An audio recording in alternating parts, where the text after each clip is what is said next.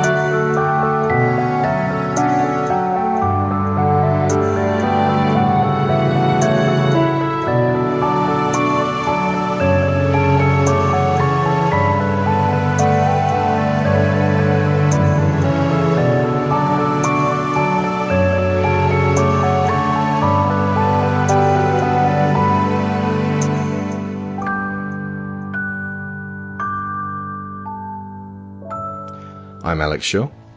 I'm Sharon Shaw. And with us is Laura Kate Dale, fresh from our Stranger Things show, who has hobbled on a leg full of damaged ligaments to get here and talk about this game with you tonight. That's how much she cares about To the Moon, and that's how much she cares about you. So be thankful for Laura. It's been a heck of a day, but I couldn't turn down the opportunity to come here and talk about To the Moon because I quite like this game. I know. Just a bit. I recall Just a bit. hearing you talk about it before, and I was like, she's our number one choice.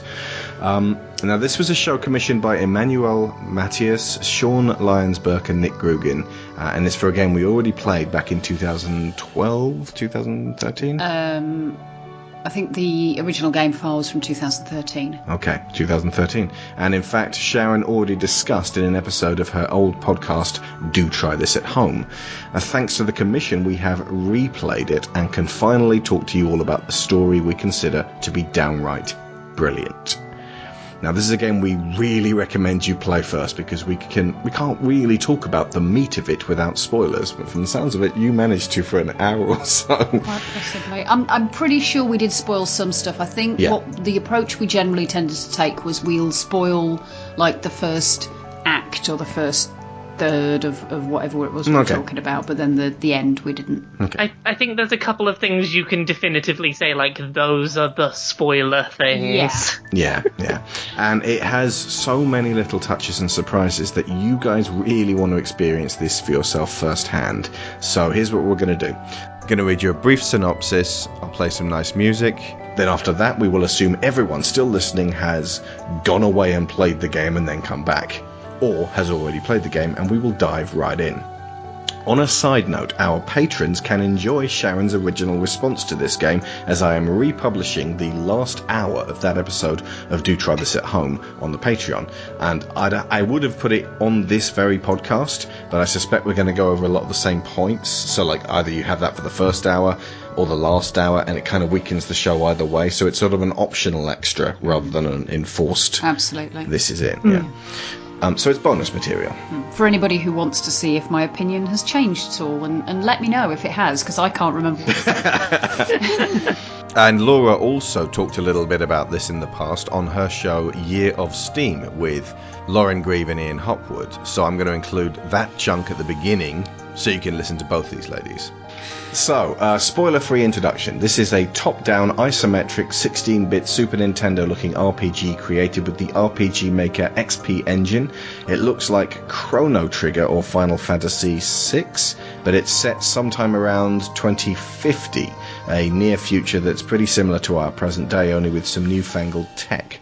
It's definitely close enough that people are still alive who remember the 1990s, and Animorphs. Sigmund Corp uses a technology that can create artificial memories. They offer this as a wish fulfillment service to people on their deathbeds, since these artificial memories conflict with the patient's real memories. The procedure is only legal to perform upon people without much time left to live. Sigmund Corp... I see that. Sorry, I never got that, but Sigmund Corp... Of course, it should have been Carl, but yeah, I was going to say Carl Corp. Employs Dr. Eva Rosaline. Is it Rosaline? I don't think it's never said out loud. No, of course not. So we don't know for certain. Text-based. Eva, we're going to call her Eva Rosaline, and Dr. Neil Watts are tasked with fulfilling the lifelong dream of a dying old man named Johnny Wiles. Johnny wants to go to the moon, although he doesn't know why. So go play it. Here's some music. We'll be back after that.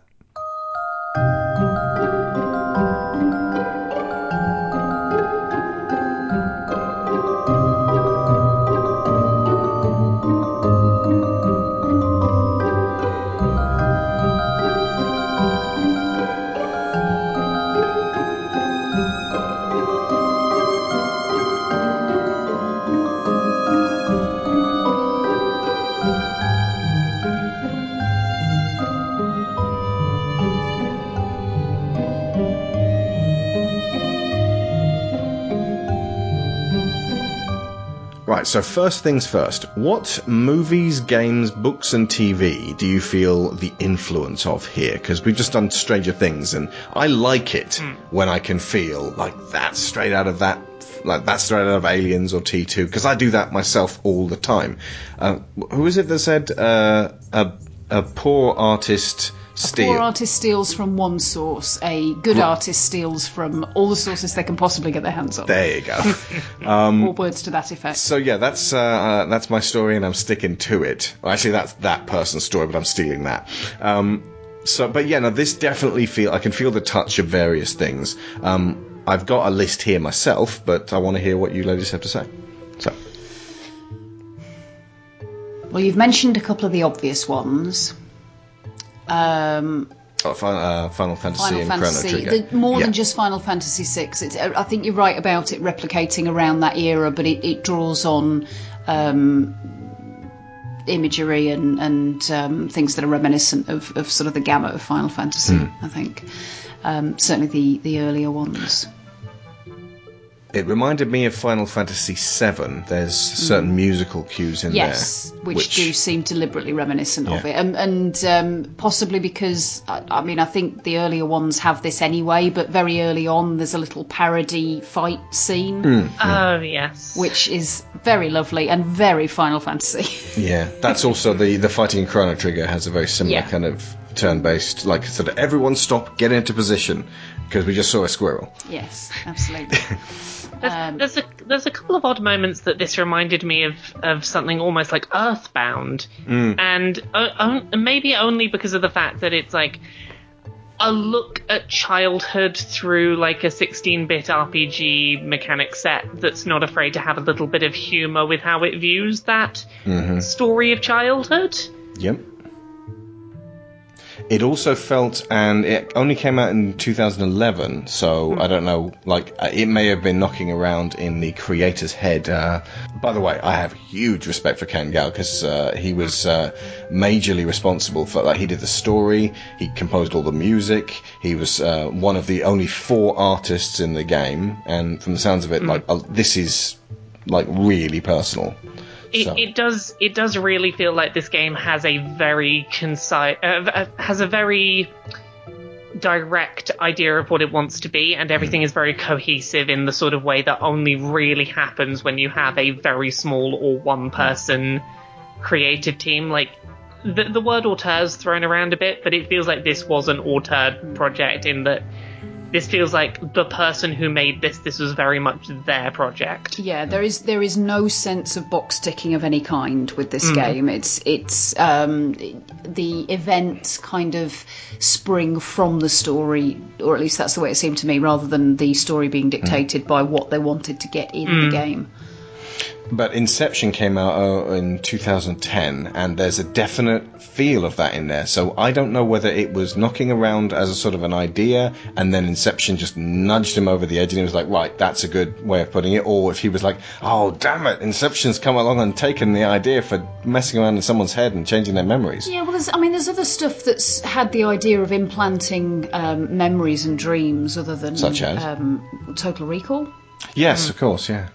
I hadn't put Total Recall on my list, but you're right. It does seem really weird to me thinking that this came after Inception, because in my head this feels like it came before Inception. Like Inception feels like it came after this. Yeah. Well, because everything about this screams 90s. Quite possibly. It might just be that this game feels like it's older than it is. Yeah. Another one I put, Memento. Oh, yes, the whole telling the story backwards. I was thinking about this literally before we started recording this. I ended up watching Honest Trailers, their trailer for Memento, and I was like, is that why Memento's in my head? But yeah, the sort of disjointed way that it jumps back and forth with its story definitely has some similarities. Yeah, and it made me think of Cloud Atlas as well. The way that tells the story that's very much sort of different perspectives from different points in time when you have literal incarnations of different people, but there's also one specific segment where you get what happens through diary entries, and it goes forwards and then backwards, and it is all sort of all over the place in terms of chronology. Another one it made me think of, and I'm almost certain that this wasn't an influence, it's just something that it made me think of, is a film which no one I know has ever mentioned, Same Time Next Year. Yes. Alan Alda and Ellen Barkin are a young couple who are married to other people, who meet, and they are strangers, and they meet in a restaurant in a hotel because they're both on business trips, and they get chatting to one another, and then they spend the night together, and then they wake up the next morning and they're both like, oh my god, I can't believe I did this. But then they find that they really kind of click together, so they meet again every year in the same place at the same time, and the film jumps forward 5 years each time to like different major periods of their life, and it starts in the 50s and works its way all the way up to the 80s, and they get older and older each time, and it's so bittersweet to see their lives go by and they're still married to these other people, but it's like, but you love each other, just... And, I won't spoil what happens, but I will say if you liked To the Moon, see Same Time Next Year. It's lovely and funny and sad and real. I've never seen it, but you've just sold me on giving it a look. Yeah, definitely check it out. I actually, it just occurred to me that you could watch it backwards. You could skip back through each chunk rather than forwards. Oh God, you could. I could re-edit it like that. And it would change the context. Say Memento Next Year. Anyway, also, Eternal Sunshine of the Spotless Mind as well. The idea of, that one, the two scientists actually felt more like that than Inception. Inception, they're like these international. Are they criminals?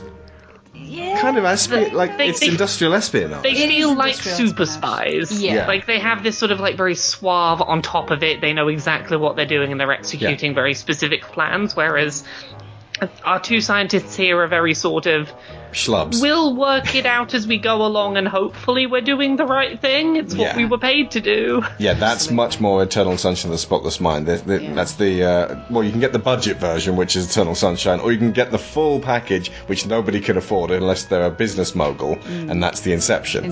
Ocean's Brain. But the idea of Eternal Sunshine is Jim Carrey wants to forget his relationship with Kate Winslet, and they start going in there and messing with his mind, and effectively they're causing mild brain damage to him.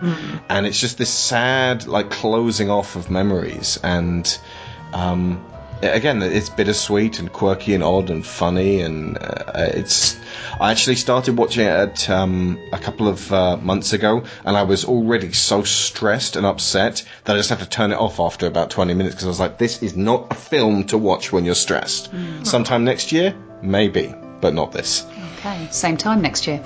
But that's all of my influences that I could count. the reason I thought of Final Fantasy VII was all of Cloud and Tifa's memories when they're sort of thinking back to, like, it keeps going back to, oh yeah, of course, and Cloud's memories have been altered as well. And Tifa's trying to work out what's different about what his version of events and her version of events. But there's a specific scene where they're sat on a well looking up at the moon and the stars, and it's kind of lovely and memorable. Yeah.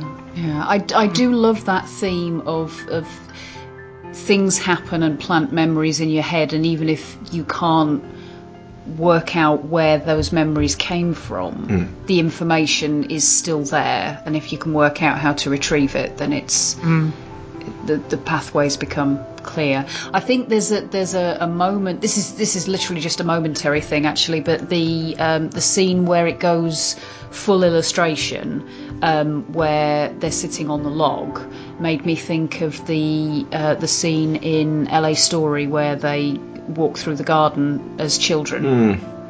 Yeah. Laura, see LA Story as well. It's one of Steve Martin's absolute best films. It's funny and whimsical, and again bittersweet and sad. And I will put it on for my post-podcast viewing. It's on the list. I'm writing it down now. But yeah, you're going to be busy tonight. But it's delightful. But that scene that Sharon's talking about is they're expressing a vulnerability which neither of them are used to expressing. Yeah. Now, somebody asked me, isn't this anime? And don't you have that no anime clause? And I have two get-outs for it. One is that I played this back in 2013 before I had to instill my no anime clause. And two, it's only a little bit anime, and it actually ties in a very intricate way with nostalgia. When I was about the right age for Chrono Trigger did not come out in England. And that changed the course of my life, because I should have played Chrono Trigger at that point. I had already played and loved Secret of Mana, and I was just mooching around the SNES back catalogue going, what else is like Secret of Mana? Secret of Evermore is not like Secret of Mana. And that was released in the UK, but Chrono Trigger never was.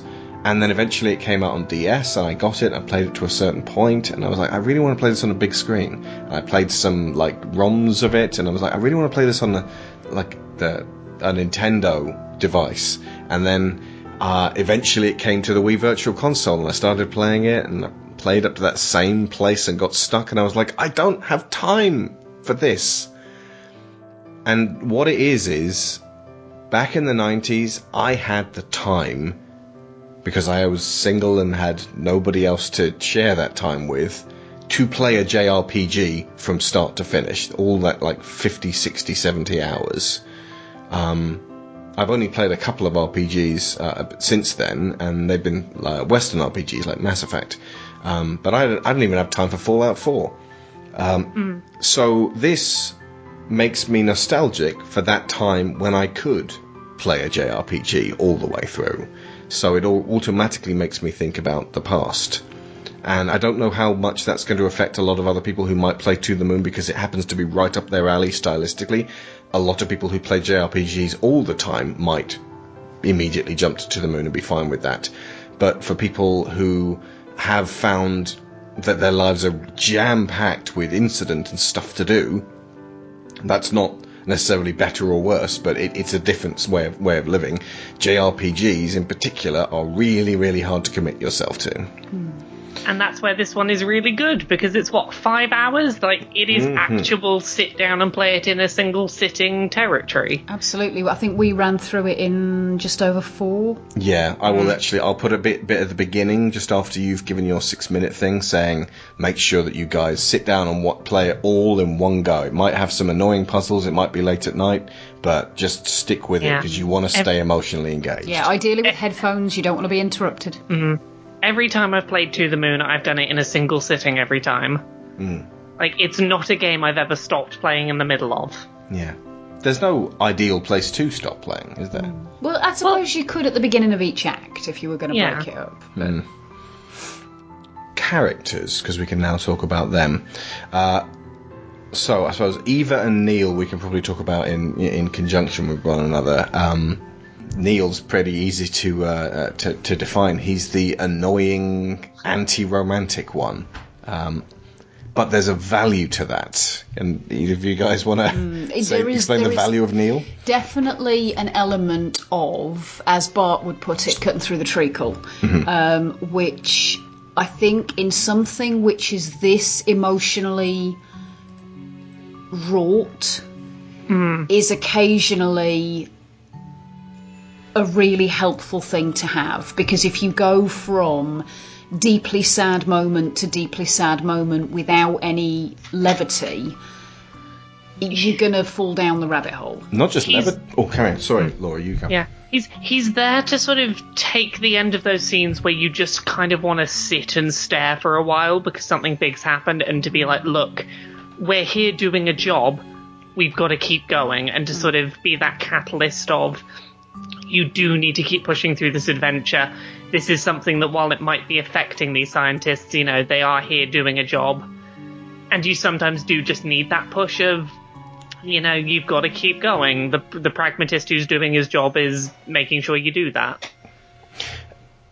For me, the ultimate value of him is that he scoffs at the overly emotional side of things, thus legitimizing that overly emotional side of things. If all the characters were wringing their hands and shedding tears for what was going on, if everyone was emoting with one another and feeling one another in exactly the same and exactly the right level, it wouldn't be telling the story of the difficulty of conveying emotion. Yeah, that's a good point. He acts as a reminder that the choices being made are not easy, and that there is a counterpoint to just going, oh, this is really nice that this is happening. He reminds you, yeah, but it's a bit more complicated than that. And specifically when you're starting to shed tears and Neil comes in and says something cutting about how, you know, but says something that to try and dispel the tension, you're like, oh, shut up, Neil, I'm crying here. But that allows you to do that, because otherwise, if everyone's like, isn't this woeful, then you'd feel more manipulated. Like you were being pushed into the emotional side of things. He gives you a life raft if you are starting to feel that vulnerability that you don't really feel safe exhibiting. He lets you feel like it's your choice to experience that. Bingo. He's just safety valve. Yeah. Oh. And Eva is even more complex. How would you define her as a character? Because she takes a turn. She makes me think of Alison Mann from Y: The Last Man. Oh. Laura, have you read Y: The Last Man yet? I have. It's pretty fantastic. It is, isn't it? That sense of somebody who is very scientifically devoted and has that single-mindedness about their the practicality of their purpose, but there is still that side to their motivation that they cannot explain, and there's a point where they just go, do you know what, I'm just going to jump and trust that my emotional reaction to this will take me where I need to go. Yeah. And there's quite a significant point where Eva does exactly that. She's not afraid to trust her moral compass where she needs to, and to go, I'm not doing the right thing, and to just trust her judgment. Yeah. And that does make that sort of like latter act of the game like completely pulls it to its emotional endpoint. Yeah, it does. I like the fact that you are basically playing as Eva the whole way through, so that when she... You can choose, You can choose, but it just never occurred to me to specifically be doing most of the stuff with Neil. I don't know, okay, right. If you choose to play as Eva for most of the way through and then she abandons the group, that feels like a big betrayal. And actually, frankly, even if you've just been playing as Neil the whole way through, it'll feel like a big betrayal. But if you've been playing as her, she then feels like an unreliable narrator. Like you knew what wavelength she was on, you were on, because you were effectively RPing as her. And then suddenly she makes a turnabout and goes, no, I'm going to be doing this instead. And then dissipates.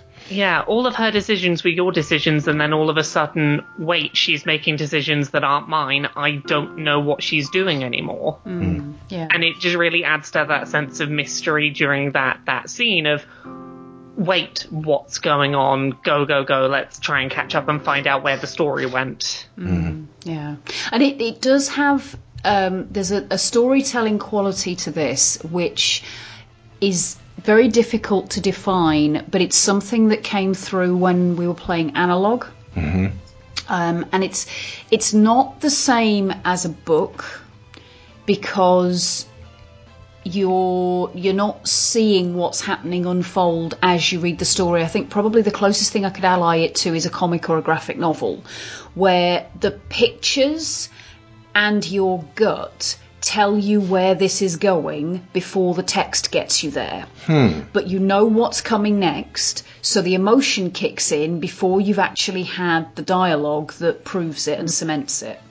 It is extremely powerful. I think a big part of that is how masterfully the music is done, because so often the music is already subtly starting to build to whatever emotional tone you're about to hit in the narrative, and priming you as the text gets there. Yes. I mean, we could talk about the music now if you want. Again, composed by Gal, and it feels like maybe a third of the emotional impact of the game is purely from the music and how perfectly it's placed to catch you.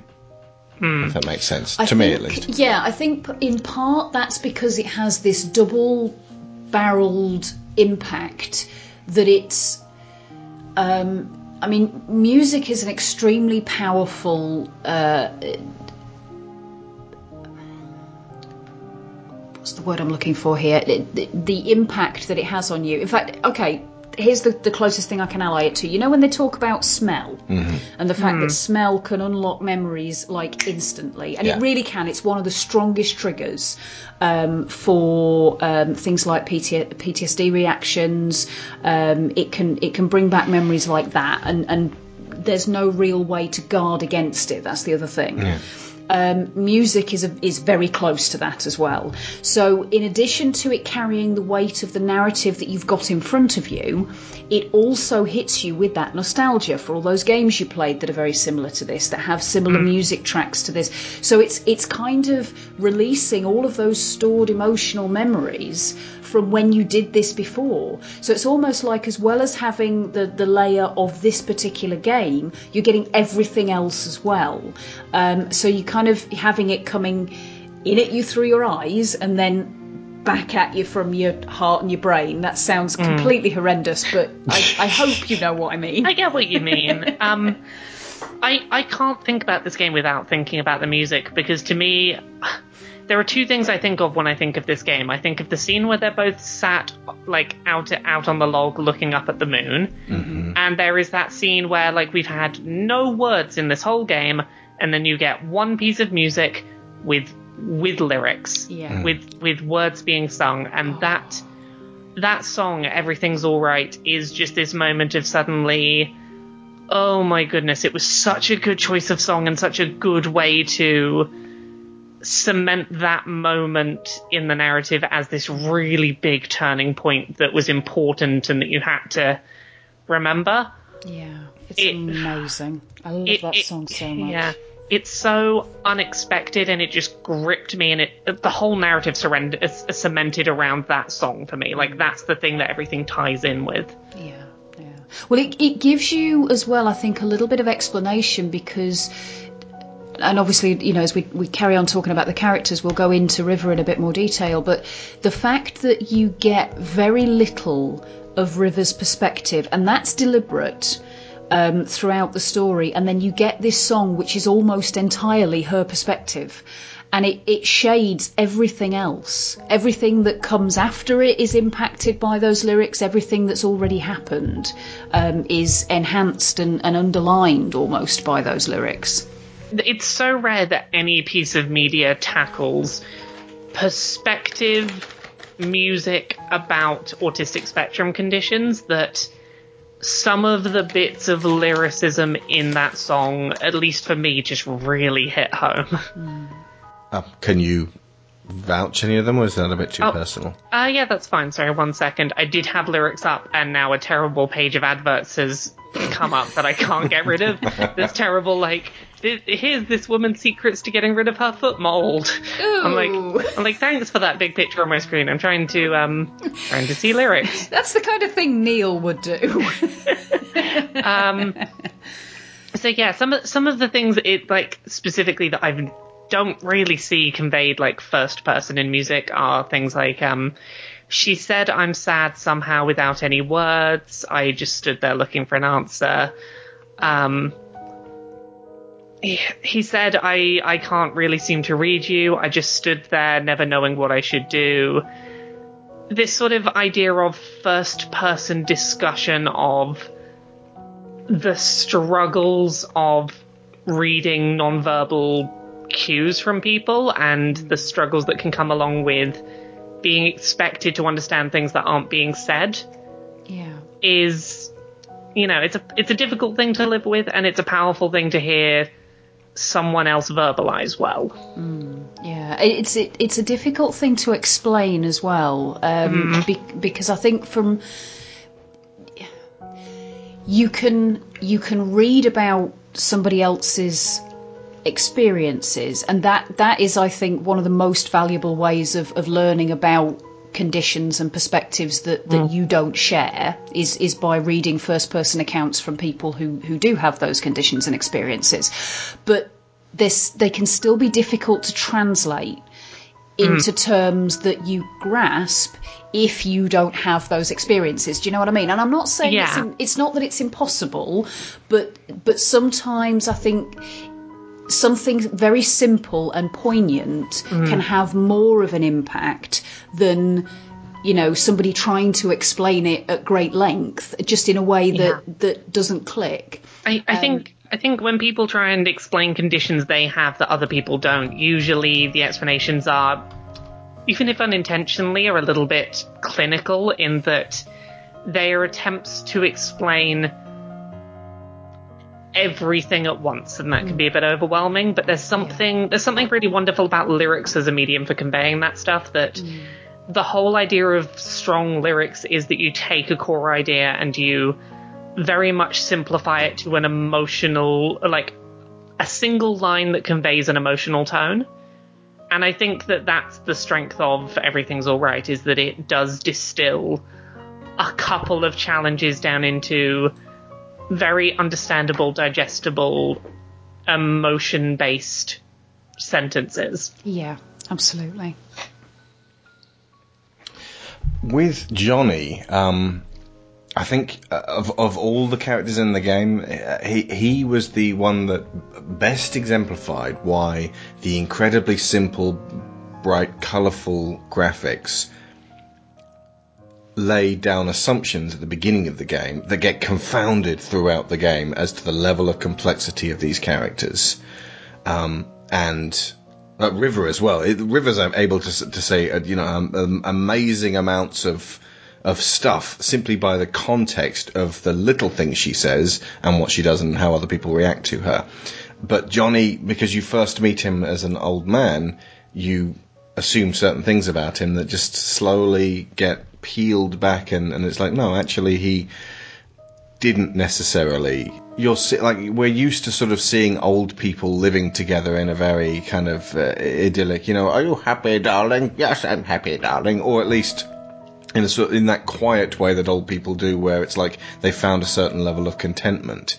But the level of frustration that both of them feel is really potent, and it causes anxiety to see that happen with older people, because you're like, I haven't got my shit sorted out yet. Are you telling me by the time I'm 70, I still won't have my shit sorted out?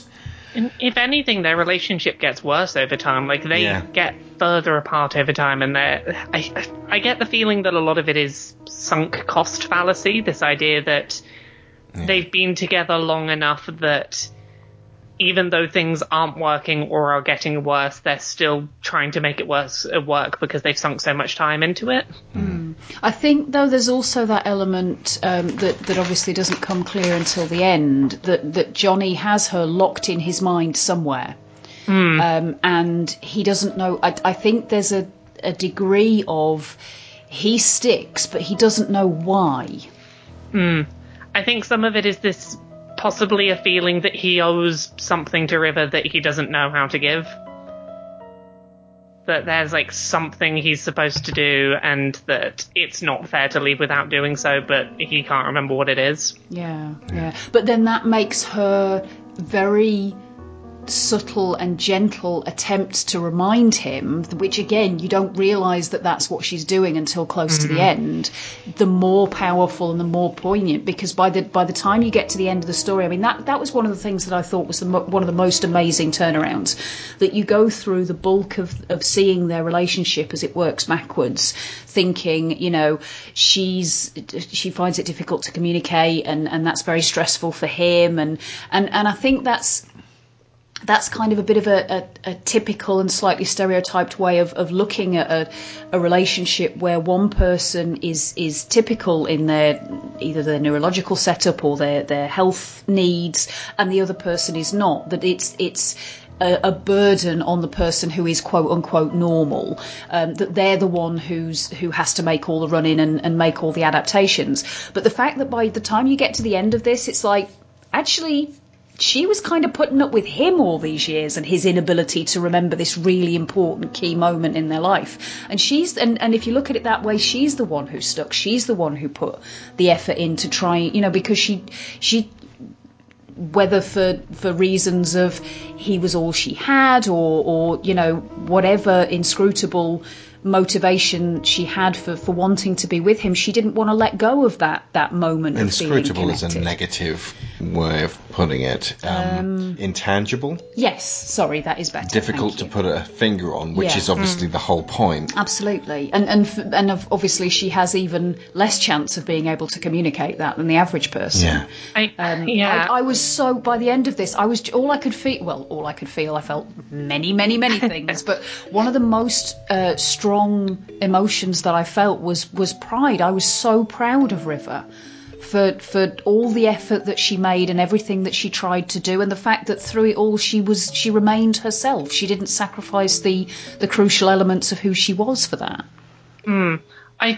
River's reasons for staying in that relationship I think about a lot, and I think one of the key things that sticks in my mind is this idea that for someone who so often felt like people didn't understand her thought process, that moment looking, sat on the log looking up at the moon was a moment where someone understood what she wanted and why. Yeah. And that someone had this rare moment of insight into, her priorities and her thought processes. And that's a tough thing to walk away from when you struggle to explain to people how you feel and why. To walk away from someone who at some point understood you. Yeah. So do you think the replays with the rabbits were in a way her trying to recapture that moment? Yeah, I feel like it's potentially a slightly exaggerated way of presenting it in a piece of media, but I get the impression that what the creator wanted to get across with that was this idea that she didn't want to remind him directly of, oh, do you remember this day where we sat on this log and we had this conversation? Because she's hoping that by showing a representation of what she felt and what was important to her, that she wants him to remember. She wants him to be like, oh, I understand what this means because I understand your thought process like I did before. Yeah. And I think that's as much as she's trying to remind him of that particular incident, she's hoping that he'll understand the rabbits, because that'll confirm, yes, he does still understand me. Yeah. Speaking about Joey and the mother, does she get a name? The mother of the twins. I only remember them referring to her as Mom. Yeah, I don't remember her name. Because of the only fragment we get of the mother and knowing what she does, it's really, really hard to sort of push through the idea of that she's a monster and just look at her as a flawed human being, because we only get a snapshot of her, a tiny little bit. And what I wanted to know was how do beta blockers work in this context? Not strictly like this. I was going to say, because what she basically seems to do with them is total recall. The purpose, because when they're brought up, I think Neil says something about there's no record of heart disease in his medical files, and I believe when they're used for heart problems, isn't it something to do with the uptake of cholesterol or something? I believe the practical application of them is that they tend to slow the heart rate. Right. Okay. And I don't know exactly to what end, but it's that they're used to help. Like in some contexts, they're used to help people focus. Like sometimes people will use them without heart conditions because they're trying to focus better. I don't know. I know that they're not meant to be erasing portions of people's mind medication. Yeah. Well, I think the idea that you can chemically tweak specific memories, it doesn't really make a lot of sense. I think the idea that it was it caused almost a complete break in Johnny's memory at that point, so he literally didn't remember anything about what happened before he took them, is probably feasible depending on the kind of chemicals that were involved, but it seems like you're cracking a nut with a sledgehammer. In all seriousness, the fact that his mother accidentally killed one of her children and then tried to erase the memory from her, successfully erase the memory from the mind of the other child. The first one was just a terrible, terrible mistake. The second was a premeditated act of guilt, which is pretty unforgivable. But the fact that clearly it troubled Johnny to the point where he was taking on board aspects of his dead brother and allowing them to rule his life and choices in a way she couldn't possibly have missed but didn't say anything about, that is unforgivable. Oh, yeah. That is another thing it reminded me of, and I'd completely forgotten about it. Right, Virginia Andrews, who wrote the Flowers in the Attics books, also wrote a book called My Sweet Audrina, which is effectively this in reverse. There's a girl who is basically told that she had an older sister who died because she was raped and the trauma of it basically killed her. Right. However, what's actually happened is that was her. That attack happened to her, and her parents convince her that she is a completely different person than the sister that this attack happened to. And they did they rig things with newspapers to change the date, and they tweak her age, and she's homeschooled so they can keep her completely isolated, and they kind of, over the years, they've been trying to shorten each year so that she gradually catches up to the age that she really is, and it's ridiculously complicated, and you couldn't possibly instrument it in real life. But that idea of certainly not with smartphones. Well, no, indeed, you certainly couldn't do it now. But that idea of manipulating somebody because you think here's a traumatic thing that they couldn't possibly cope with, and not trusting that person to have the strength to deal with this situation. Well, in the case of the mother, it's, that she's so riven with guilt over what she's done. She doesn't want she doesn't want her son to hate her for this terrible thing. So she makes this, it doesn't matter whether the beta blockers couldn't do that. Say, she took him to total recall. Somebody's had to collude, though. A doctor's had to say, yes, you can have these. This is fine. This thing. So I did have a look at the explanation for the beta blocker, the way that they're used in this narrative.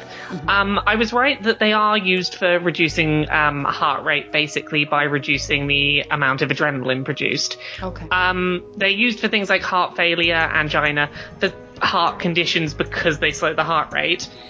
They're also used for other things. They're used for anxiety conditions, which is quite possibly how they got prescribed here. Yeah. They're well, also, the reduction of the adrenaline would make sense with that. They're also diagnosed for use as antipsychotics. Right. And that's a potential explanation of how the side effect of a lapse in mental or memory faculty could occur. Right. Is the overuse of them could cause issues because of their antipsychotic properties, in that they can have an effect on the brain by reducing the rate of the heart too much for too long. Right, okay. There might also be an element of adrenaline. It's not... No, let me get this right, because my understanding of the neuroscience is limited at best. But adrenaline, it's not directly linked to the formation of traumatic memories, but when there is a high amount of adrenaline released in the brain because you've experienced something traumatic, that's when you get these permanent and fixed memories stamped that people then have to resolve because it keeps triggering and replaying in the brain because it doesn't process properly. If nothing else, the idea of prescribing these as an anti-anxiety after the death of a close family member and having too many of them, that it causes issues with fixing that memory in your head. Yeah, there's something feasible, if a little unlikely, to it. Yeah. Tweakable by 2050. Yeah. Point being, but that he got mother, the beta blockers in the 90s. Yeah, that mother is the secret. She certainly was the villain of the piece. But again, a lot of that, I think, comes down... The way that's softened is that you see the impact of the trauma on her as well. The fact that she almost seems to forget sometimes what's happened, and she calls Johnny Joey, which can't have helped his confusion. But she's obviously suffered from trauma and anxiety herself. Yeah. And she doesn't want her son to go through it, which on paper is understandable. Is understandable, yeah, absolutely. But again, I think for me the guiding line is this: you have to trust that person can cope with the truth. You might need to control how you release that truth and at what pace, and especially with children, how much can they cope with. Yeah, but the solution is not completely hide it from them forever. Absolutely. Apart from anything, because it doesn't work. You can't hide something from somebody forever. That does require the entire neighbourhood to pretend that there was only ever one boy. Yeah, there is that. But ignore the fact you have a bunk bed, it's fine. Yeah. we just put that there so you'd have somewhere to put your cuddly toys. Yes. But the whole principle of psychological therapies is sort of on the basis that you can't suppress memory forever. Bad things that have happened in your life will have an impact. You can't simply paper over them and pretend that they don't exist, no matter how much some people's parents might like to think that you can. Anyway. Gameplay, specifically the movement and puzzles. Now, I've got a feeling that here we're going to get to the I had no problem with any of the bits of Breath of the Wild that drove other people a bit crazy bit. Or maybe not. Laura, how did you find the mechanics of the game? I think that To the Moon is it's undeniably mechanically simple, because basically it's wander around the environment looking for things until the game tells you this is the important thing to the plot. That's kind of what's going on. And while for me that is not necessarily a positive, it is something that is a little bit luck and trial and error based, and a little sort of unnecessary or not necessarily very well developed mechanically. What I do appreciate is that it is easily enough accessible that people who don't have a lot of experience with video game mechanics can still make their way through it. And I think for something that is as narratively focused as this, and as short as it is to its benefit that it is mechanically accessible, even if I, as someone familiar with gameplay mechanics, at times am not super engaged with the gameplay. So you could have done with a bit more gamey stuff. Either more or less. I'm not... It's not just right, though. It's not just right. Okay, I'm not saying that it needed more or less gameplay, actually. I think that the gameplay that is there could have been good had it been better, either contextualized or explained.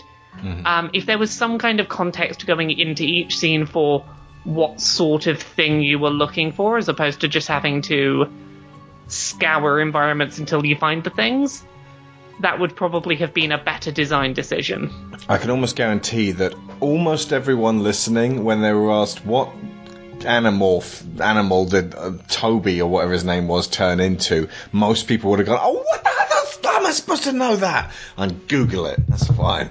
But that comes out of nowhere in the game. For us, it's almost like what you said about the story being so strong actually worked against the gameplay, because the gameplay was stumbling blocks. We're getting through this story, we're chomping away, and we're going, oh, this is great. No, wait, do this slide puzzle. Yeah, now you have an inordinately complicated slide puzzle. And I think... Now do 15 more slide puzzles. That they were so simple and easy to actually engage with is a positive... And I like the fact that you had to do something to kind of set up, trigger that little bit, that it wasn't just find these things. You didn't necessarily want to do that same thing over and over. Yeah. Exactly. And the fact that they artificially extending that first act longer than it needed to be. And when we played through it this time, we had the guide, so it was like, right, click this, then this, then this, then this. That was fine. But the first time I played through, I do distinctly remember basically going, right, okay, how many times am I going to have to randomly click these flickered switches to work out, eventually get to the point. And it does drop a roadblock for me in the middle of what I was trying to be engaged with. It's never what I come to this game excited to experience. Exactly. And I think the part where you have the side-scrolling, it's not really a beat 'em up, shoot 'em up, whatever. The obstacle course. Yeah. It was a literal obstacle. Right. The first time I played it, that nearly stopped me dead. Because I couldn't... It loops, and I couldn't get... There was a point that I couldn't get the hits in quick enough to get rid of the zombies, and the spikes kept kicking me backwards. It's not an action game, and suddenly introducing action mechanics. It's like if you've got a third-person shooter, and then suddenly there's a driving section. It's like, well, you aren't a driving game. And there's only one in the whole game, and it's not good. And it's the only time that this game requires you to have twitch... precision, that you need to be able to react quickly to things, that you can't take your time and think through it. Yeah, and that's not ideally placed when you're playing with a keyboard, even for somebody who is familiar with keyboard play. It's not... I think what I found the most frustrating about it is that it was a little bit narratively consistent, in the sense that Neil is supposed to be frustrated and angry at that point because he can't get through this looping, repetitive obstacle course that Eva's set up for him. So that was consistent, and if I'd managed to then get through it in about 3 minutes, experiencing that feeling of frustration, that would have been perfect. But unfortunately, because I'm not good enough at being reactive to these things that are popping up, I couldn't. And it nullifies that emotional reaction because it's artificially stretched, and I can't do anything to get past it. I can get a guide to do the puzzles, and I can reduce the frustration in those. I can't do that with the side-scrolling bit. It's like... okay, you're reading a book, you can only go to the last chapter if you do this cup and ball, and you've you've got infinite time for it, but you've got to do the cup and ball. I always forget which comedian it is that had this joke, but it was something to the effect of, you don't get the sort of thing, the progression blocking in any other medium that you get in video games. You don't get like a book turns around and says, now you have to do this quiz. Did you pay enough attention to the book? If not, start over. It's an Irish guy, Dermot O'Hanlon. No, is it Dara O'Brien? Dara O'Brien, it is. I'm pretty sure it's Dara O'Brien, yeah. Yeah, but it's this idea that no other piece of media is like, oh no, you are not good enough at the piece of media, go back and redo the story, and hopefully you'll get through it this time. Because so much of game mechanics are like, here you learn this principle, and then we're going to test you on this principle with the end of level boss. Like Zelda's exactly that the whole time. Like, what have you learned about the boomerang? And that doesn't work in any other media. I'll talk about that at the end for adaptation regarding how this might work in other media. But the horse race. I can think of an example. Yeah, the horse race. The horse race also drove you nuts as well because you're like, oh god, stop. That was less of an issue because I think once I grasped the fact that these things were not timed, because the other thing is as well, they put music on it that makes you feel like you're running against the clock, and that's one thing that is guaranteed to turn me off a game. That you have a limited amount of time, and if you don't get it done within this time, it's all going to fall apart and you're going to have to start again. Because I have this anxiety thing. And it kicks in those situations. And guess what happens when your anxiety kicks in? Your brain literally stops working as well as it should do. However, there's actually a contextual reason why these puzzles are a bad idea for the game. And that's to do with time. As we said earlier, it's best to do this in one sitting. Most people will play this when they get home from work on a given day and they've put their bag up, had their dinner, had a shower, settled themselves down. It's 8 or 8:30. It takes 4.5 hours to finish the game. That means by the end, you're going past midnight. So basically, as you're creeping towards midnight, everything that holds you back from finishing before what bedtime you need to get to because you've got work in the morning. It's an excuse to put it off till tomorrow. It's like either do I stop now or do I carry on? And then you just soldier on, but you resent those puzzles rather than liking them. And if you're tired... in my case, when I'm tired, my anxiety gets worse, my reaction time's slow, my ability to absorb what information I'm getting in front of me is worse. I can't take in the emotional depth that's in front of me because I'm exhausted. The juice to squeeze ratio on the game gets interrupted and changed because you're having to squeeze too hard. Yes. Yeah. Absolutely. The fact that we still loved the game is testament to the fact that they only did minimal damage. But if they had only been in there as like a little fun mini game, and you only had to do one slide puzzle, and you only had to do like if they'd done do this like 10 different things throughout the game that were all distinct from one another, it would have been. The one action sequence. I quite like this idea of a quiz actually on the story so far. Geez. Instead of maybe they could have a bit where it's like, right, do you want to do a side-scrolling obstacle course? Or would you like to answer a short quiz about the themes of To the Moon so far? Well, you could contextually make that work by being like, okay, we the scientists have to make sure that we're programming this all in right. Let's just go back over our notes. Absolutely. Oh yeah, tell you what, one of them, Neil says, well, I've got to go do this thing. Eva says, well, I've got to do this thing. And you decide which one you want to go with. Right, the puzzle where you have to link up the images, that one I love. I think that's great. That works brilliantly. It's cerebral, yeah. But there is quite a good variety. The problem is the repetition of the slide puzzle thing. Yeah. Like he fixed on that as on the clock. This is good. Do the slide puzzle thing. It reminds me of cheaper games, which are nowhere near as prestigious as this should be. Like you don't need to do this stuff. The idea of bringing that in with other media, though, I quite like the thought that if you're watching, say, for example, Game of Thrones, and it gets to the last ad break, and it's like, right, okay, now you have to just answer a quick question about the theme of the episode so far and whether you liked the violence. And if you get it wrong, you're not allowed to see the last 15 minutes.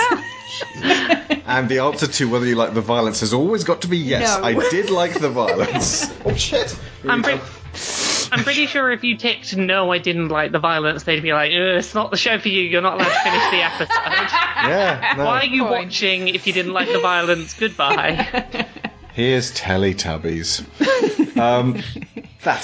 There is a point in between. I know. I believe it's Gravity Falls. Right, so ethical quandaries, because somebody mentioned on Twitter, Joanna, that Johnny never knows the truth about his wife after she spent so long trying to get him to remember, which feels very sad to Joanna. And that made me think about it's not necessarily what she was getting at, but the ethical situation that the scientists get themselves into, because they're there tampering with the memories at the behest of the dying. And, like, to begin with, they're already, like, on shaky ethical grounds. Just their job is shaky ethical grounds. The fact that the person dying has asked you for it makes it even more murky and grey. I think this is why they have this thing about, right, we have to stick to the instructions, we have to stick to the contract, and the reason for that is that you then have a bright line. When you have somebody who is professionally in a job which has ethical blurriness, there needs to be parameters that will enable people to do that job without it then becoming a case of you will get a different professional response depending on who you get, because person A might make a different decision than person B, and you can't do that from a business perspective. You can't have moral judgments in something like this, but that doesn't mean that it's morally in the clear, because I think it's one of the things that's so bittersweet about the way this game plays out is this idea that yes, the dying man has the right and the ability to consent to you altering his memories of his life, but anyone left in his life hasn't consented to what you're doing, and there are people, alive or not, who will be remembered differently because of something you're doing, and that occurred to me. It's a morally difficult question, because it's like you have the consent of the person whose memory you're changing, but should you need the consent of the people whose memories of are being changed? It's a big old rabbit hole to go down, which is why they draw that line of this is what we were contracted to do, and the person has consented to. That's what we do. Yeah, they treat each individual brain in isolation, and one of the things I had to remind myself. This is the thing, when it got to the end, and I realised what Eva had done and how she'd changed the memories so inherently. Part of me was really, really aggrieved for River. That her life had effectively been completely rewritten without her permission, without her knowledge. Yeah. And I had to remind myself, actually, hang on a minute, River isn't actually affected by this because she's already passed on. Yeah, but it still felt a bit... I think part of why it feels so is that even though nothing's physically changing for her, the reason why he wanted to go to the moon in the first place was because it was important to River. And while he ends up having his what he asked for of his memory of going to the moon, he doesn't get what he actually needed, which was, I understood River, my wife, at this one point, and the thing that he was scratching in his brain that he really wanted was, I want to remember what it was that me and my wife connected over that was keeping us going, that was that glue that I can't seem to quite nail down. And he gets what he asks for, but I would argue maybe not what he wanted, or the root of what he wanted anyway. Yeah, I think he does get a little bit of it, because for me, and again, part of the beauty of this is that there are multiple ways that you can read this and the impact that it would have had on Johnny. The way I kind of took it is this idea that the motivation to go to the moon for him was that if he and River get separated, which they now have at this point in his life, that he will go to the moon and she will be there. Now, or she will meet him there. Now, he obviously doesn't remember this. He doesn't remember why. All he knows is River's gone. I now have a great motivation to want to go to the moon. What he gets out of the memory that Eva puts together, and it is by no means perfect, it's not complete, it's not what he really wanted in this memory that he can't access, but what he does get is he gets to meet her again, which means that it might not be in the same context, but he gets that moment of being with her for the first time, but I think, a different form. I think this is part of what's so sad, is he does get to go to the moon and find River, but it's not River. The River. It's not River. Yeah, and that's what's so sad about it, is by rewriting her so drastically, he goes to the moon, but it's not the River that he was supposed to go to the moon with. Yeah. Oh, that reminds me, the other influence in this, in the names, Doctor Who. Oh, yeah. Yeah, River and John. Yeah. It's important to note that they do have a life after the moon. That he does recraft that. He's using the components of what he has experienced. He has effectively created her ghost. There's a film, a Ricky Gervais film called Ghost Town, where the final conclusion is that ghosts are our loved ones that we keep with us, and it's the letting go of them that allows the ghost to depart. And effectively, River's ghost has been haunting him unsettled, not just since she died, but for his entire life, because he's got this ghost of this little girl that he can't quite get a bead on and never could. So if you take this as applying mental constructs to our previous conceptions of the supernatural, he is, with the help of Eva rewriting history for him, coming to terms with maybe that he didn't understand the woman, but the key aspect, and I think Sharon said this, and I think you've already addressed this, Laura, but the key aspect is simply the sense of being lost and found again. Yeah. Which is quite a powerful thing to take you through that final doorway. I think a little bit as well, what it reminded me of is it's not really a treatment, but a way of helping people who are experiencing dementia and Alzheimer's and things like that, where their environment is set up in such a way that they do not feel scared of it. They have a room that's decorated the way they remember their room from the 50s, or there's care homes that go out of their way to get things like antique typewriters for people who were secretaries in the memories that they can access. And they have clothes from back in the days that they can remember. And the whole point, it's the lie, it's the beautiful lie. The world is not that way anymore.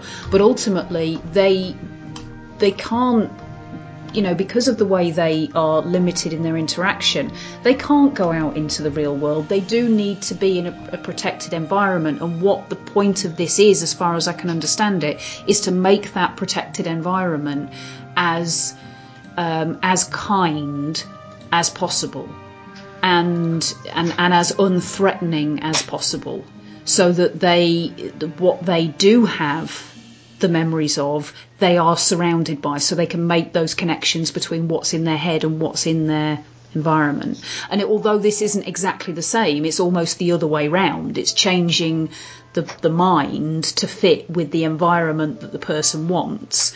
That was kind of what it put me in mind of. Joanna also mentioned 51st Dates. Do you remember that one? Yes. I don't really want to spoil the ending of that film. It's definitely worth seeing, but Drew Barrymore has a condition whereby she wakes up every morning and it's the same day to her, the day which she eventually had an accident and can't remember beyond that. And so every day she wakes up and her family tries to make it the same day so as not to freak her out. but the way that the ending is orchestrated there does have that same kind of bittersweet, we need to move on with life, and you need to move on with life, but this is about the sweetest way we can get you to do that, and without being terrified every morning. Yeah.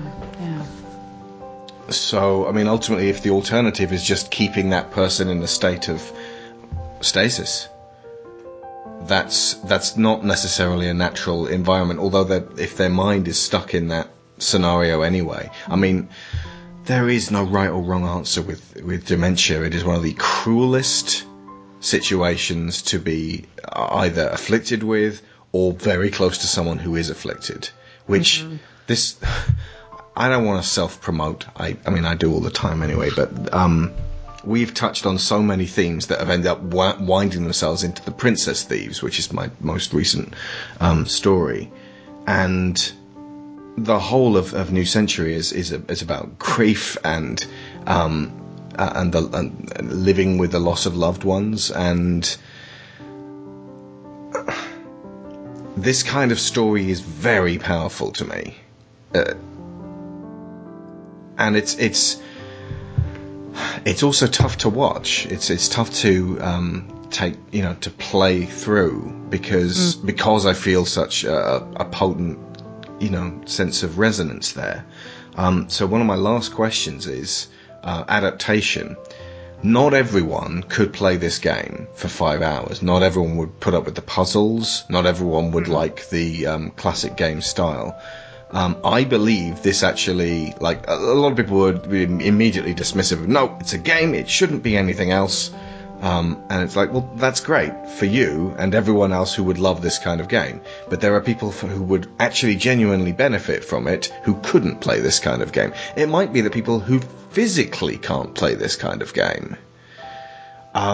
So how would you, if you were going to, like, what would your ideal dream adaptation for this be to another media? Any media of your choice. Could be sock puppets. But yeah, if you were going to produce it, say. The problem I have with that question is my gut instinct is to say that this would probably be best adapted to, say, like a 2.5 hour film or something like that. But the problem I think you would get is that a lot of the way that the reveal is handled of River having Asperger's and things like that would be hard. Like, they're easier to keep a secret until the point that the pacing dictates they should be revealed in a medium like an RPG Maker game where there's no voice acting. Yeah. Purely because of the fact that it's much easier to avoid the pitfalls of poor representation of autistic spectrum conditions, because I think if you were going to cast a live action actor or actress to play River, you would likely have some of those story beats be apparent earlier than they were in the pacing of the source material, just because no director is ever happy with the idea of, like, they would want to put in things about the way they cast the character that would ultimately clue you in earlier than you're meant to be clued in. Yeah. Which is my only concern about movie as an adaptation medium. I think I have a way that you could possibly get around that a little bit, because I think it would need to be a film. I don't think a TV series would work. It would stretch the emotional beats out too long. Yeah, and I it's a think one-sitting you thing. need the building intensity that a film gives you. And I think you're right, Laura. Lyra? Sorry. She's taller than Lyra. I do apologise. I think you're right, Laura. The length of about sort of 2.5 hours or so would give you the time to be or able less without to... the puzzles. Less without the puzzles, yeah. But honestly, the first thing that popped into my mind, Laika. Yeah. Laura, have you seen Kubo and the Two Strings, Coraline? I have, yeah. Brilliant. So Coraline particularly I was thinking of, because if you have that stop motion animation feel, First of all, the fact that River's facial expressions aren't necessarily going to match everybody else's, it's not going to be signalled as much with stop motion animation. See, you say that, but the irony, like Kubo's mother, they convey so much brilliantly with very slight movements. Yeah, I know, but what I mean is... And it's the opposite of what you're saying. They're very expressive as to her condition. They can be very expressive, but that's my point. They have control over it. Yeah. They're not relying on the ability of one actor to be able to get that across. You're right. I was just going to say, I think there's one thing that's really important to note as well about this being adapted to a movie, which is that even if they did slightly overplay River's autistic spectrum traits, I think that the one thing you would have to make sure was kept in there was the... I've completely forgotten the character's name Carolyn? now. Isabel. The other person on the spectrum. You'd have to make sure you keep in Isabel, because having a second character on the autistic spectrum who, by design, the way she's written, is that she outwardly copes a lot better with her condition, gives a really good mirror that, like, would justify, okay, you slightly played up the acting on River's condition, but you have this nice analog to show it as a spectrum. And it's something that I don't think we've really touched upon during this podcast, but the way that dichotomy of someone who struggles with their condition a lot more, but that's a very accepted thing about them because it's a thing that's tough not to notice, versus Isabel, who is much better at keeping it hidden a lot of the time, but when it does show, people accuse her of playing it up because, oh, you're usually fine, why are you, having issues now? Yeah. And the ways that causes her to have different but also significant struggles. I think as long as you keep both of those in and keep that... Like, there's a very specific speech in that game that... it's the one, you can look it up, that starts with effort, it's possible to acquire a guise of social norms systematically. That, like, I think as long as you kept that speech in, you could get away with River's being on the autistic spectrum being slightly overplayed and have that not ultimately ruin a movie adaptation. Yeah.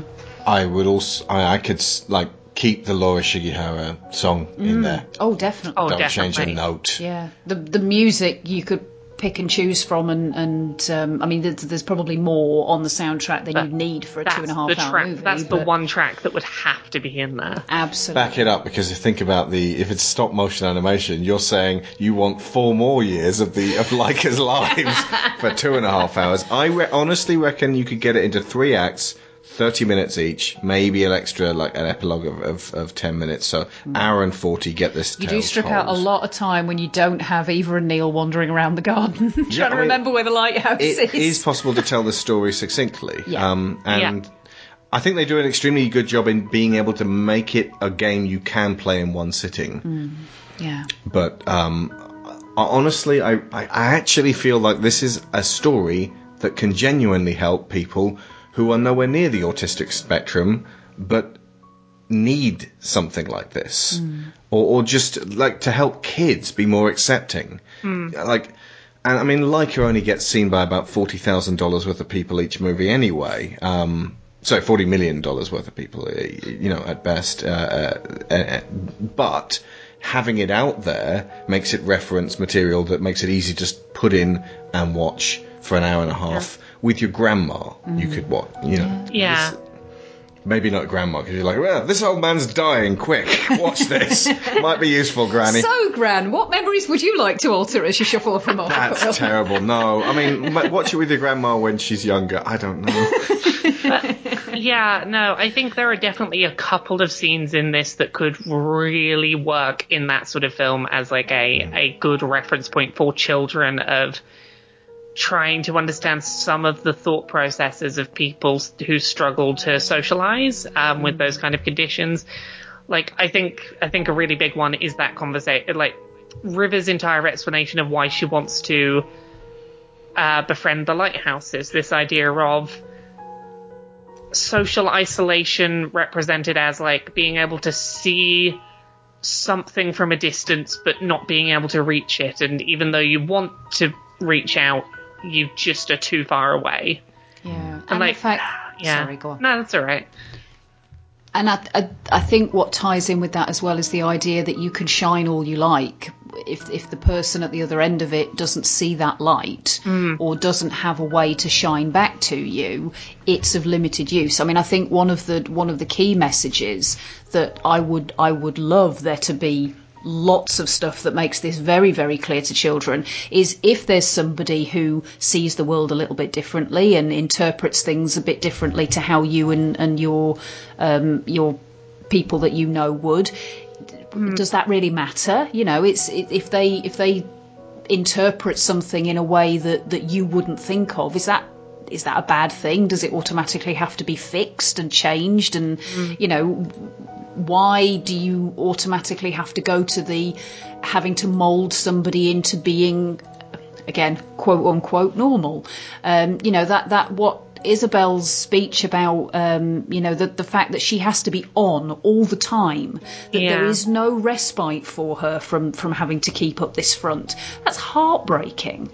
And I loved the little bit at the end there about how on some level she envies River, because River has more of an opportunity to be herself and just go, well, you know, if people don't get that, then ultimately I've lived with it this long, I can probably live with it a bit longer. Yeah, I think Isabel's speech is, for me, the thing that hits home the most is this whole idea that she talks about. She talks about Asperger's in terms of being something that you can, if you're someone who outwardly is able to cope with your symptoms in a way that is usually not visible to the world, that's not to say that you're not struggling, that you have to learn to mimic and act and replicate. And that's something that takes constant effort to do. She describes it as like, you know, not only on stage, but off stage, practically every moment she has to be an actor. It's this, the way she talks about it as something that some days she just wishes she could not have to put that energy and effort into trying to present herself that way. But the way she sort of wraps it up is like, it's too late. The Isabel that people know of is an act, and the real me has long become a stranger. And then she says this sort of in the end, I think I just envy her. It's this idea that some days living with autistic spectrum conditions, you can just find yourself in this position of, I just don't want to have to put that effort into putting that facade up.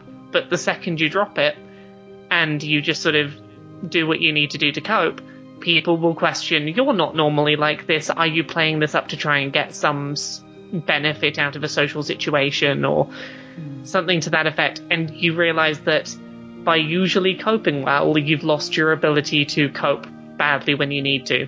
Yeah. And yeah, it's a really difficult, complex topic that's handled in like a single paragraph really well. Yeah. It's an impressive as hell game. Lyra was very good the whole way through. She was quite helpful with pointing out clues. She knew where things would be, and she was paying attention. She understood it. She was really engaged in the story. I kept saying to, when it was talking about more complex themes, I kept kind of looking at her and going, are you getting everything here? Is there anything you need me to explain? She's like, no, I'm doing fine. Once or twice I actually started explaining something, and she just looked at me and went, I know, Mummy. Okay, fine. We taught her well. But, one thing I found out today, and I'm going to end on this one, unless you have anything else to add on top of this, I didn't know, but there's a sequel coming out really soon. And it's called Finding Paradise. There was actually like a little mini-sode that was released a couple of years ago. I knew about A Bird Story. Called A Bird Story, yeah. Which is small and not particularly fantastic from the sounds of it. Yeah, this is why I've been hesitant about the sequel, is because A Bird Story was really mediocre. And I was like, I played A Bird Story and was really quite disappointed, which is why I've been sort of just, I'll wait until the sequel happens, and if it's fantastic, then that's great, but I'm not going to count the days to it right now. When we finished, Lyra said, please tell me there's another one of these. Like, she was invested in the world and the premise, and obviously wanted to go on another emotional journey like that, and I think that's probably exemplifying what most people might feel when they've finished crying. Because I mentioned that we were doing this on Twitter, and I've been getting loads of tweets all day, like, oh my god, I cried so hard. And one person said, I ugly cried. Like, I know what ugly cried means, but I can never really consider that to be ugly. No, there's something very beautiful about an ugly cry. Yeah, especially if it's full-throated, like, yeah. Like, obviously that's an exaggerated comedy version of it, but like, No, I know exactly what you mean. It's I have perfected the art over the years of crying completely silently and keeping my face totally immobile. So the only reason you know I'm crying is that there are tears rolling down my face. You sniff. However, it is a moment of great personal relief when I'm in an environment where I can just let it go and bawl and just think, you know what, fuck it, I don't care who hears me. Yeah. So I seized up the moment the title sequence music started playing, and then it cuts. I think it's because it's beautiful, but then it cuts to the little girl playing it on the piano, and that's extra beautiful. Especially as you consider that she barely speaks or doesn't speak at all throughout the whole adventure. Does she have a name? Do you mean Lily's daughter? Yeah. It's Tommy and Sarah. Yeah. Tommy does all the talking and leads her around, and it feels like there's a symmetry there with the quiet little girl following around the boy, but expressing herself in this beautiful way. And I never really stopped being seized up the whole game, because it just doesn't. I mean, it allows you those little brief moments of laughter so that you can sort of let out the tension, but it's a real, I would say, emotional roller coaster, but it's not really a roller coaster because it's too measured for that. It's a magical mystery tour of melancholy. Beautifully put, my love. Anything else to add to the moon? The only other thing I think's of note is that, considering that she's not the main character and that she's not the person whose memories are being gone into, particularly, etc., I think that not only having one of the most narratively relevant characters be someone with an autistic spectrum condition, not only having two people with autistic spectrum conditions that suffer with them in different ways and have different issues as a result, but also having both of those people be women with autistic spectrum conditions is really, really rare in any kind of media, particularly considering the fact that, like, statistically, women are a lot less frequently diagnosed with autistic spectrum conditions, and it's thought that it's not actually because they're affected by them less, but because of the way that a lot of women are raised. A lot of the things around stuff like imaginative play build coping mechanisms of the ability to learn to observe and mimic social interactions, and a lot of the play that they're encouraged to take part in is mimicry of social situations. And as such, it's generally thought of as a condition that affects men. It's a condition that's usually portrayed in media as affecting men as a result. And to not only have, like, representation of women with autistic spectrum conditions, but multiple women with autistic spectrum conditions who vary in their specific issues on the spectrum is really rare for any piece of media, let alone a video game, and I think that it can't be stated enough quite how well they handle that aspect of To the Moon. Absolutely. And this is this thing about, you know, representation is really, really important. And going back to that thing I keep saying over and over again about how if you're going to have women in your movie, have at least 2, ideally 3 or more, so that we can see that they behave in different ways. It's nice. Like, it's why I love something like Brooklyn Nine-Nine, where anytime there is a minority group represented in that show, they have more than one person represent that minority, so that one character doesn't have to speak for an entire demographic or condition. Absolutely, and you avoid Walking Dead's awkward one-in, one-out policy. Yeah, exactly. Which is ridiculous. We don't need 2. It's ridiculous. But no, if you have multiple characters with a condition, you don't get into the issue where, like, had River been the only autistic spectrum character in this, there would have been very valid criticisms to make of this is a very one-sided, perhaps exaggerated portrayal of autistic spectrum conditions. But you have Isabel on the other side where it's like, okay, they can also manifest in this way, and that's not necessarily easier or harder to live with, but it's different to live with. Yeah. Absolutely, and that idea that it's often missed or misdiagnosed when it's something that's experienced by women. They reference that. I think one of the characters, possibly Nicholas, says, "I thought only men had that." Yeah. So it's brief, but it's there, and that was something that I thought was quite important as well. And it's not unusual with some conditions, borderline personality disorder as well, or I believe it's being renamed emotional instability disorder at the moment, is something which is often considered to be a girl's thing because it doesn't get diagnosed as much when men are experiencing it, because a lot of the ways it manifests in anger, in impulsivity, they are things which people think of as normal for boys. So it doesn't occur to anybody that there's a problem there, or to investigate why they might be acting those things out, and so it never gets identified. Yeah, there's... Sorry, I'm trying to work out how to put this sentence together.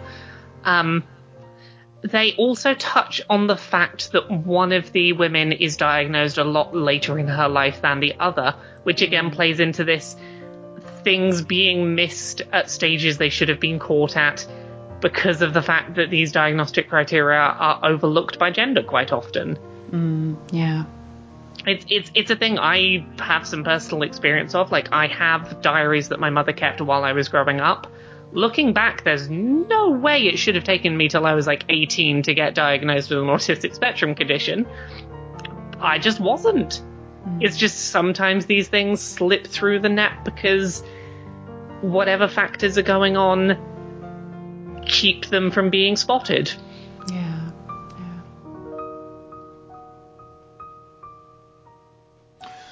I knew there was a reason we got you on this one. Hooray!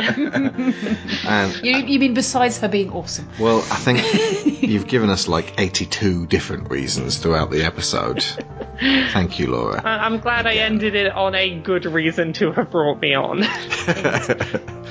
No, seriously, it's this one's been really, really nice. So, well recommended from our sponsors. We hope we gave you. I think they'd have liked this one. And from the amount of people going, "Oh yes!" as soon as I tweeted about it, the only ones who weren't saying I was crying so much were saying I love that game. So, only a few people were like, "What's that game?" And one's play it, and then you'll know. And one person thought that I was talking about Jackie Gleason, to which I responded, "No. That guy was just using space travel as a metaphor for beating his wife." It's been quite emotional to revisit it, but I feel like it's good that we get to talk about this with you guys, because in the same way that I want this adapted at some point, and I hope that Gals had offers. If not, it'll be one of the best in its class of small RPGs. But I'm a email Leica and say you might want to look at this. Dear Leica, would you like to look at acquiring the rights to this? We promise it's good. Listen to this podcast where we explain why. 4 years of your life to adapting this video game that some people have played. Yes, a small selection of the population will love you for it. And others will criticise you horrendously. Enjoy! They will, enjoy. I don't know, it could end up being like an award-winning film that, you know, that people like. You could actually make this relatively inexpensively with the right, like, consultation with enough people on the spectrum to make sure that it comes across as, you know, we have positioned River to be like this because this is how she is in the game. Is there any advice you guys could give us to sort of, like, you know, not just from one person, but from lots, to sort of get an idea of the feeling of that and make sure that's in your supplemental materials? If Leica want to bring on consultants, just hit me up. It's fine. My email's in my Twitter bio. Laura K. Buzz, wherever you find. She is available. Her hourly rate is. Okay, so where else could people find stuff that's to do with Laura K. Buzz? You can find me pretty much everywhere on the internet at Laura K. Buzz. If there's a service, I'm probably Laura K. Buzz on it. Laura K. Buzz on Twitter, YouTube, Patreon, that's the one that pays the bills. Let's Play Videogames.com is where I do a lot of my video game writing. I pop up in a lot of other places on the internet, but that's the big ones. And fans of Laura, if you haven't heard our Stranger Things episodes, which she was on them. So you should probably go and listen to them. They're only a couple of weeks ago on the feed. So enjoy. And next week, we'll do it next week. I don't even know what it's going to be. But next week we will be mostly sleeping. Yes, we'll be relaxing this thing off. Actually, next week we're going back to the 80s with more mind-bending, time-traveling sci-fi drama with Donnie Darko. And I've just started a New Century website. Come along to newcenturymultiverse.com and find out more about these books and audio dramas that I've been producing since 2013. Newcomers can get a much better overview, longtime fans can dig deeper, and you can sign up to the mailing list to get regular updates, as well as looking through galleries of the amazing artwork by Antonio Torresen. So that's newcenturymultiverse.com. Some folks have been asking me where our older episodes have gone, and they will be very happy to know that we have not one but 2 additional podcast feeds, the School of Movies archive and the School of Everything Else archive, where you can find all of our shows in release order. So subscribe to them on iTunes or wherever you get podcasts. And a huge thank you to our special sponsors at the $15 level this month. So that's Jameis Enright, Mark Lush, Dan Mayer, Joe Crow, Chris Finnick, Toby Jungius, Dave Hickman, Aaron Lecluse, Timothy Green, David Garcia Abril, Ben Hayes, Stefan Gardenia, Kieran Datchler, and Lorraine Chisholm. You guys are generous, loyal, and unfailingly kind. Right, okay, so thank you very, very much, Laura, for coming on. Yes, thank you. It's been great having you on again. Yeah. Thank you as ever for having me. It's always a delight. Especially on a day you actually, you know, reeling from a roller disco injury. I hope we took your mind off your leg. It's fine. It's been a nice distraction to just, like, not be thinking about the fact that my leg's throbbing. Oh, God. Sorry for bringing it up again. That's all right. But you have LA Story to watch. That's great. Yeah, while I'm resting my leg, I now have media to consume. Yeah. And it's got Steve Martin roller skating around the LA Portrait Gallery in definite leg-breaking scenarios. So, yeah, you can watch that and envy him. Okay, but no, it's a lovely film, as is Same Time Next Year? Yeah, okay. Right, so I've been Alex Shaw. I've been Sharon Shaw. And School's out.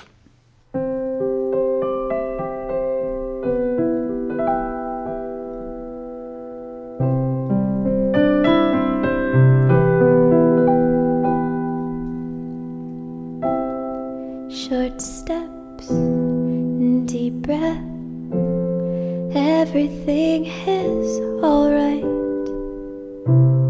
Chin up, I can't step into the spotlight. She said, I'm sad, somehow without any words. I just stood there, searching for an answer. When this world is no more, the moon is all we'll see. I'll ask you to fly away with me until the stars all fall.